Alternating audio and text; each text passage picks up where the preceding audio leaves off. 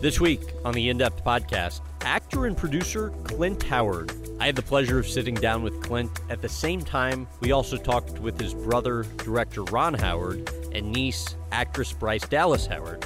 That was all part of my episode featuring Ron, but we got so much good stuff from Clint that we've decided to share that content with you here in podcast form. Ahead, Clint reflects on the relationship with his older brother. Ron is a Hall of Fame movie director. He's a better big brother. And explains how Ron helped him through a particularly difficult time. And he goes, you know, it's one thing when you use drugs, but it's another thing when drugs start using you. Plus, Clint shares an embarrassing moment on set with Robert De Niro. I put my foot in my mouth a few times, but that was a gigantic boot. But we begin with a look back at the lasting impact of his parents. I reread your book the other day, which was amazing, by the way. Well, thank you. How did you guys remember all of this stuff? Boy, that's a good question. I mean, listen, it's never really been too far away from my conscience. You know, my life has been wonderful, and I have my mom's gift of gab. She was always a wonderful storyteller, and so was Dad in a different sort of a way. So I've been free to tell stories about my life and to talk about it for a long time. So it's always been there. And I don't know, I do have a good memory. I mean, people tell me about that, and I do. I can go back and remember. Writing the book with Ron was a wonderful, wonderful experience for me. Was it? I really needed to do it. What? I was at the point in my life where I was sort of spinning my wheels. You know, I've acted so much and I've done so many things, and yet, you know, Dad passed away. Mom had been gone for a while. It left me as being kind of an orphan, because Dad was my best friend. And so when you know, Dad passed, I just felt like a little bit I got stuck in the mud. And then when Ron kind of said, hey, you know, you want to write a book? And I'm sure he'll tell you the story. You know, Tom Hanks had suggested that we write a book about our childhood, and it seemed like a pretty good idea to me. And then getting to kind of dig in creatively, and I am a writer, so getting to write about it and collaborate with my brother was a wonderful experience, and it made me feel really grateful.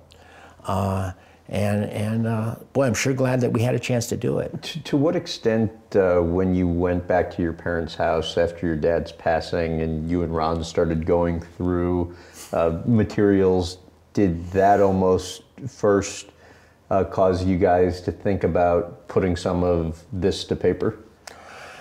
I didn't feel like that trip to Dad's house after he passed was really a catalyst for anything. It may have been for Ron, but it wasn't for me. Listen, I just have always been really close to Dad. And I miss him, you know, just about every day. And at the holidays, I miss him. And you know, I know he's somewhere around. I know it. I mean, if I'm wrong, God, I'm a fool. But he's around, and I'm glad that he's around. What about it, even talking about it now, still touches you so much? He's Dad. You know, I mean, I have memories of him coaching me through some very emotional things, you know. I mean, not just learning dialogue and delivering the goods as an actor, but life stuff.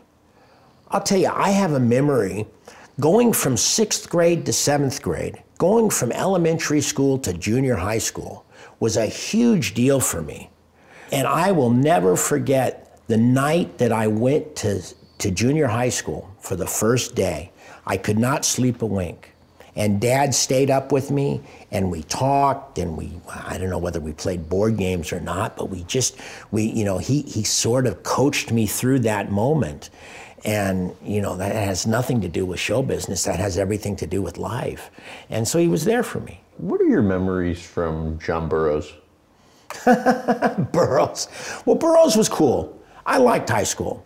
I really loved junior high school. And then I got to high school, and it was cool. I played varsity baseball. I immediately, as a sophomore, was kind of a key figure in the school newspaper. because I was a journalist, from junior high through high school, I was a journalist, and me and my best friend Gig sort of ended up running the school newspapers. And you thought that could be a career path? Oh yeah, listen, through both mom and dad's sort of guidance, they were certainly sort of saying, hey, not every child actor makes it. Not every child actor makes the transition, and forget about that. If you don't want to do it, you should try to find something that you really love to do. And writing, always kind of in my blood. I always enjoyed it, and I like the idea of journalism because it's an inquisitive sort of a thing. I love to find out about stuff. I love to be, inquisitive. And, Ron said I was born with a raised eyebrow. Oh, did he? Yeah, where I'm always kind of going, wait, that's not quite the way I'm really seeing it. So isn't that kind of the makings of a pretty good journalist? He says he had a learning disability in school that was undiagnosed. What do you think? Oh, I don't know. Ron wasn't the brightest, smartest kid when he was growing up. I never would have thought of it as a learning disability. I wasn't really paying attention to Ron when he was in school. We wouldn't talk about, hey, dude, what'd you get? What was your grades or anything like that. I always thought he was doing okay. And was he not the brightest kid because he just was uninterested in the subject matter, so didn't apply himself? Or was he somebody who just kind of struggled with the actual work? Ron always, and he still does, he works extremely hard. He and in many ways he is brilliant. But he's not brilliant like a biology whiz, or he's not brilliant like a mathematician. He's very pragmatic about his problem solving. And he will work a problem until he can find a solution. And he also, one thing about Ron, he doesn't dig his heels in. He remains flexible to the solutions, which is something I think, really serves anybody well, is if they don't dig their heels in. And later in life, I've realized, that doesn't serve me well. We were talking to Brian Grazer, and he said, there is a point at which in the creative process, if Ron feels adamant about something and he feels like an actor's pushing too far, that Ron will just cut it off. In film, it's a director's medium. Mm-hmm. And finally, the buck stops with the director. Yep. It's his vision.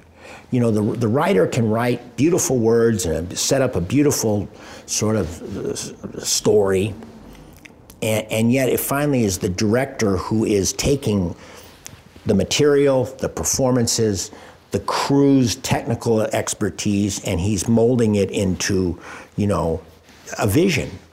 And yeah, Ron realizes the buck finally stops with the director. And Ron has a wonderful way of getting great performances out of actors. What do you think were the values that your parents tried to instill in you guys? Work hard, understand what is honest, and come at it from an honest perspective. Dad taught me, this is both mom and dad played a huge part in my life, but as far as the acting stuff goes, it was really the intimacy of dad working with me as a young actor. Really look somebody in the eye. Nothing beats really looking somebody in the eye, because you just, I don't know what it is, but you can find out stuff, and really listen, which is something that at times in my life I tend to not listen. I know my wife sometimes will say, you're not listening to me. But the fact is it's critical to listen and to really look somebody in the eye and then be honest, When you guys were kids, there was a point at which the kids are out earning the parents. What do you think your parents did that enabled that to avoid becoming kind of a poisonous situation? Well, I don't know, Graham, because I never thought about it as a kid. I knew I was making money, but it never was an issue. We had a good family dynamic. One wonderful thing about both Mom and Dad is, and I learned this later on in life when I was able to step back and have a little perspective about it. They did not get into the business because they were the dreamers from Oklahoma that decided they were going to give show business a shot. And I would have given them no chance. I mean, my dad was a hick, and my mom came from a small town, and these people just don't make it in show business. I wouldn't have bet on them at all. But they had the intestinal fortitude, and Dad's special gift was he wasn't intimidated by anybody or any situation. And when Dad was, 30 years old, he got in a situation where, he was with Andy Griffith and Don Knotts and Aaron Rubin and Sheldon Leonard and these very powerful people in show business. And yet Dad was the guy that would raise his hand and say, excuse me, I don't think this is going in the right direction. I think that you're writing Opie to be too bratty. And, listen, I think that might get you guys laughs like it did on the Danny Thomas show. But I believe if you have a really good, honest relationship between Opie and his father, that it will play better. He's putting himself in a position to get kicked right in the chestnuts, and yet he did it in a way to where Andy listened and Sheldon listened. And they came back and they said, you're right, Rance. Boy, didn't that set up the show well. Didn't that decision to not make Opie a little jerk work out really, really well for the Andy Griffith Show? That's Pop. What do you think you learned from your mom? To be really friendly. Mom could make friends with somebody in an elevator in 2 floors. Mom could sit next to somebody on the set, and in 5 minutes, they would be chatting it up and they'd be friendly. And also, Mom had a tenacity about her. Mom wasn't a very big woman. She was kind of 5'1" or 5'2", and yet, she had a lot of spark. The only sad thing about what happened to Mom is, she didn't take care of herself too well in her early days. She started smoking cigarettes when she was 15 or 16 years old, and she smoked heavily until she was 40, and it really tore her lungs up, and it tore her heart up. And so when she was about 60 years old, she started having real legitimate, health issues, and it really slowed her down. So I would encourage everybody to, Jesus, let's take care of ourselves. And then the injury didn't help. Yeah. Either, right? Well, yeah, Mom had this horrible thing happen. Her and Dad got booked to work on a Peter O'Toole movie over in Israel. And then when Mom and Dad went over there, they decided to go a few days early to sightsee and stuff. And they were somewhere. Mom was walking down a stone spiral staircase and snapped her ankle. And it just, not only they were mad because they couldn't do the part, but that also slowed Mom's rehab and slowed the ability for Mom to get around, and it just, Mom had a very young spirit and a very old body.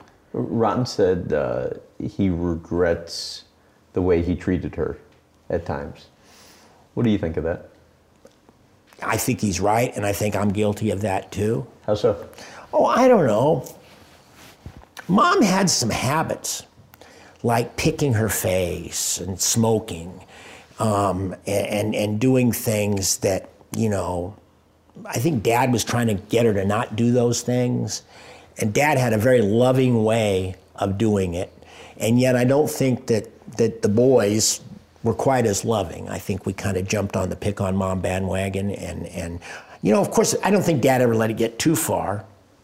But I certainly cherish Mom more than I did when she was around.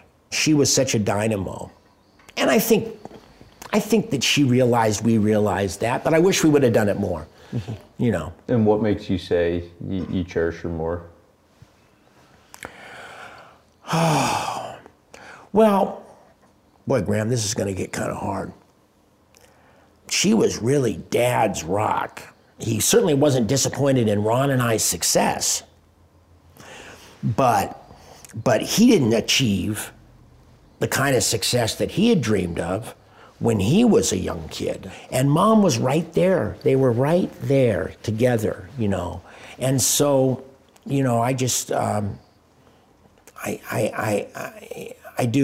cherish Mom. What do you think that taught you guys about relationships? That it was okay to have love be important. Mom and Dad have taught me so much in my life. I will, hopefully when I see them again, I will say thanks. And I understand he would never talk down to you guys.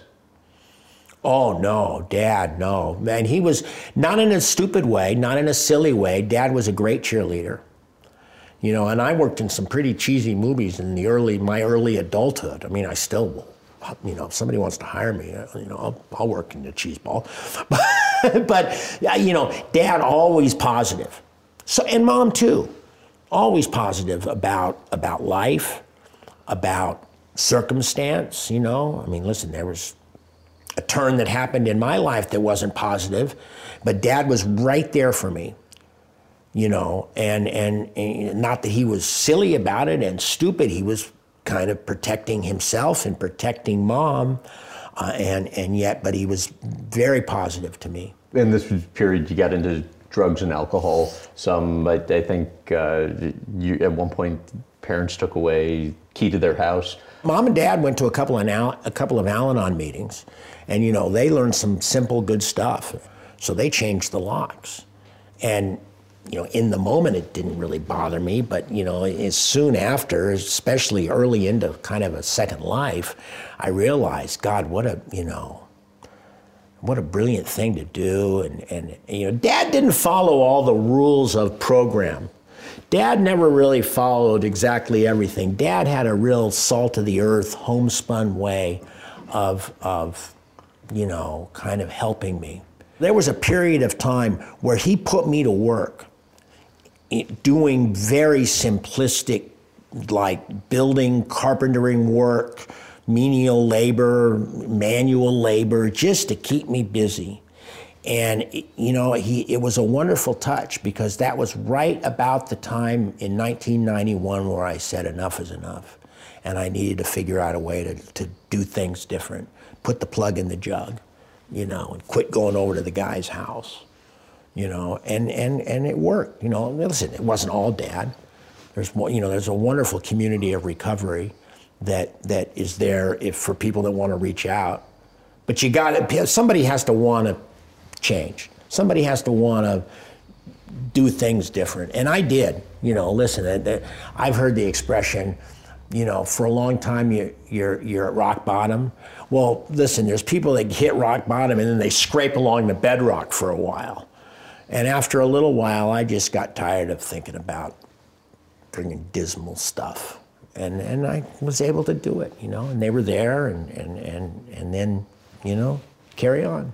Ron said he in part blames himself for what you went through. Well, that's a nice thought, but I kind of call bullshit on that. I mean, listen, I don't know. What's a big brother gonna do? What's a guy? I mean, I love Ron, and you know, I kind of knew. I knew what he was thinking. Ron and I went to a Super Bowl. Super Bowl 14. I guess it was. It was the Steelers and the Rams at the Rose Bowl, and he gave me the speech about, you know, because he had been around a lot of young actors that, you know, getting loaded or high or whatever. You know, and he goes, you know, it's one thing when you use drugs, but it's another thing when drugs start using you. And the one problem with Ron is his talks were a little cliche, you know. But I don't know what he could have done. But you know, if he would have played it different, I may have fully rejected it, you know. And in fact, you know, Big Brother telling me what to do, Big Brother friggin' what, you know, what business does he have, you know? But Dad's touch and Ron's touch, it worked out for me. We had a great family dynamic, Graham. I mean, Ron and I were always really close. Ron, and I say this all the time, Ron is a Hall of Fame movie director. He's a better Big Brother. He still is a better Big Brother. You got to realize Ron was an only child for a while, you know? And when I came along, Ron was really glad to have a little buddy. And he brought me along, you know, so I was always included. And it just made me feel good. It also made me, I think it encouraged me to think well. And it encouraged me to kind of, you know, be who I am. And I'm grateful for it, you know? Cheryl, I was talking to her yesterday, and she said, sometimes I don't feel he understands his power or worth in a given moment. Your thoughts? Oh boy, does Ron understand his power and his worth? Well, you know, I think Ron is right-sized. I think Ron's got a really beautiful blend of confidence and observed frigging where he is and where his place in the world. I personally wish Ron would have a little better sense of self-victory. You know, Ron is a Hall of Famer. I can count a couple of people in the entertainment business that have more credibility and do better creative work than Ron. What makes him the Hall of Famer to you? Ron has a tremendous consistency. You know, Ron also has not let up. He loves to tell stories. He loves to explore things and deliver that exploration to the public. You got to remember, he was Opie. And when he was 13 or 14 years old, and he was still Opie, and he wanted to do something else, and he got this idea, he got this dream to make movies, to be a director, to be a John Ford, to be a Frank Capra.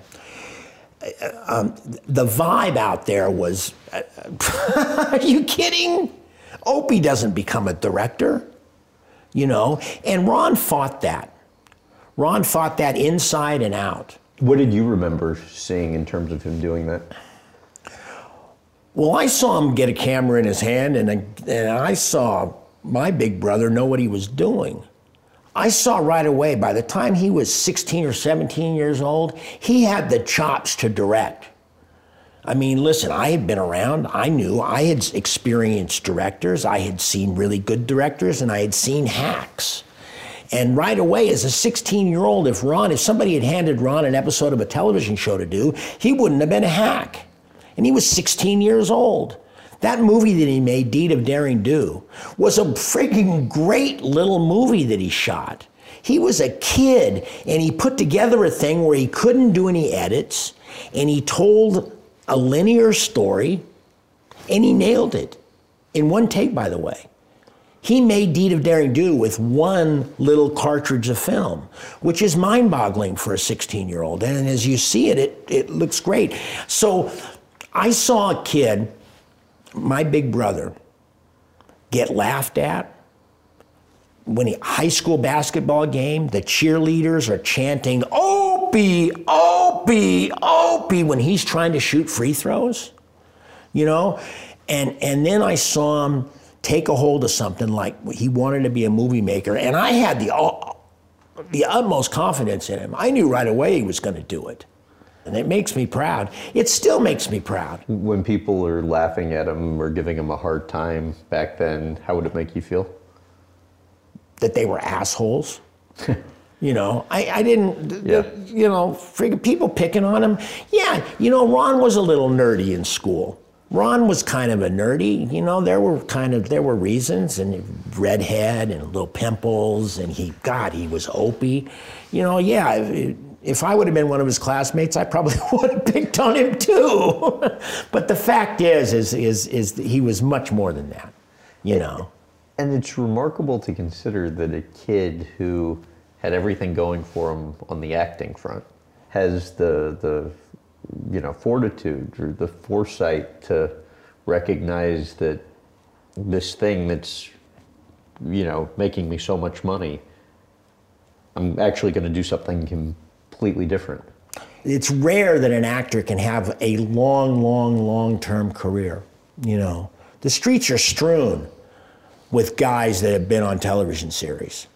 Their streets are strewn with guys that have been relatively successful, you know.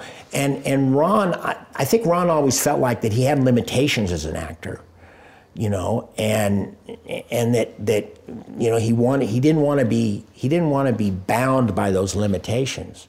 And listen, being a storyteller is a great idea. Cheryl said the business is hard on personal life and on relationships. She told me they've been to counseling off and on over the years. Why do you think their marriage has not only lasted but, you know, prospered over the years? Cheryl found a good one, and Ron found a good one in Cheryl. It was they're the right kind of magic together. You know, I'll tell you, and Bryce is a great example of, all of Ron's kids are a great example of their union. But Bryce is a wonderful example. I tell you what, I had an opportunity to be directed by Bryce in a Lifetime movie a few years ago, and I was on the set watching Bryce direct, and I was just watching. And Bryce was, her physical behavior on the set and the way that she dealt with the actors so mirrored what I had witnessed with Ron for all these years. It was phenomenal. She was moving just like Ron moved on the set. And like you would see what? Oh, it was working. It was very effective. You know, Ron works really hard on the set, and so does Bryce. And I went home that night, and I called Ron, and I said, Ron, you got to be really proud, because your daughter is a wonderful director, and Jesus, she directs just like you do on the set. You know, she moves and she talks to the actors and she whispers in their ears, and she's very, not just courteous, but she brings the crew together and she gets everybody going in the right direction, and she really loves working with the actors. You guys obviously have worked I mean, the whole family has worked together on many occasions over the years. How about whether it's just Ron or multiple people in the family, your favorite experience working together on set? Oh, Jesus. My favorite experience working, well, probably being around on The Grinch was fun, because it was such a winter wonderland and it was so magical, and you know, we'd walk onto the soundstage and it would just feel like we were Christmas every day, and that, you know, that was a fun experience. I so enjoyed working on Backdraft with Ron, because I got to work with Bob De Niro, and it was such a great moment. It was a time in my life where I might have been feeling kind of insecure about stuff, and Ron had me do this role, and you know, I got to work with Robert De Niro, friggin' a giant, and standing toe to toe with him and going back and forth. It was probably my best day of working on a film ever, was getting to work in Backdraft with Ron and me and Robert De Niro. Ron said he learned a lot from watching Robert De Niro and just how he worked. So did I. In what way? Well, first of all, Ron had kind of told me what his modus operandi was, you know, and so I was prepared. He starts out real slow. He doesn't rush.'s not nervous. He's very methodical. And you know, Ron said, be prepared to do a lot of takes. And we started doing takes, and all of a sudden it started getting magical. It was just friggin', there's a feeling, you know, being an actor when it's like butter, it's just great. It's only happened a few times in my career. One was with Ed Harris, one was with De Niro. And let me tell myself a little bit here, that it was going so good on Backdraft. We had done a bunch of takes and we were starting to do coverage, and I was feeling really good. And the craft service lady was coming around with snacks on the set, you know? And now, young 27-year-old Clint Howard is feeling really friggin' cocky, right? And the lady's coming around with broccoli pizza. And I'm standing there next to Ron, and she goes, would you guys like some broccoli pizza? And I say to Ron, who the fuck would order broccoli pizza? And Ron looks at me and he goes, Well, that's Bob's favorite pizza. And I look around and De Niro is like about 8 feet away. And the way I said it, it's obvious that Bob heard it. And I felt like, boy, I put my foot in my mouth a few times, but that was a gigantic boot right down the old throat. So did you talk to him after that? Did he say anything? No, no. Listen, who the fuck would eat broccoli pizza? Come on, I'll come back at that, Bob.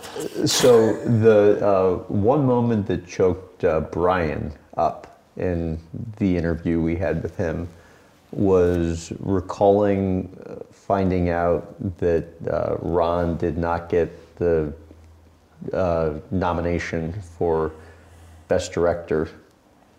For Apollo 13? Yeah. I was surprised that all these years later, it still impacts him like that. And I'm curious your thoughts. Well, listen, the Academy Awards is great. It's a popularity contest. It's a voting contest. And, at that point in time, apparently Mel Gibson was riding a wave of popularity. And, his movie was wonderful. There was no denying that Braveheart was a great picture, but it was ridiculous that Ron didn't get nominated for an Academy Award. Apollo 13 is one of the great movies, great American movies ever made. And yet, the Academy swung and missed. I mean, listen, and it was. That was shitty. I felt bad. He did get the DGA award that year. And I don't know what listen, when something like that happens, what are you going to do? So we can end where we started. Explain to me the Opie Gets Laid story. Well, at one point, Ron had really decided that's what he wanted to do was make movies, and he knew about independent financing. He knew about being a maverick. He had, Roger Corman independently would make movies, and he would hear about people making a little movie and four-walling it, which means they own it, and they go around and literally rent movie theaters and show it. And Ron was figuring a way, because he wasn't having much luck with anybody taking him seriously. And he thought, how can I raise money to make a movie? And he thought about, well, if he acted in a porn, he could make enough money to go off and make his own movie. So the obvious title was Opie Gets Laid, and would have probably made Ron $1 million, and he could have gone off and made a movie. But I don't think Ron wanted that. Listen, I'm glad he steered away from that, because I don't think anybody really wanted to see Opie get laid. I think that's one of those stories, but really think about it. Graham, would you really want to see Opie get laid? Not me. Maybe Leon gets laid. That would have been a good picture. Thanks, Clint. Thanks, Graham. It's been great, man. That's all for now. You can listen to my interviews with Clint's brother Ron and niece Bryce Dallas Howard wherever you get your podcasts, and you can also watch clips from all 3 interviews at youtube.com/Graham Bensinger. A massive thanks to the Howard family for letting me into their lives. Before you go, please remember to rate, review, and subscribe. Thanks again for listening.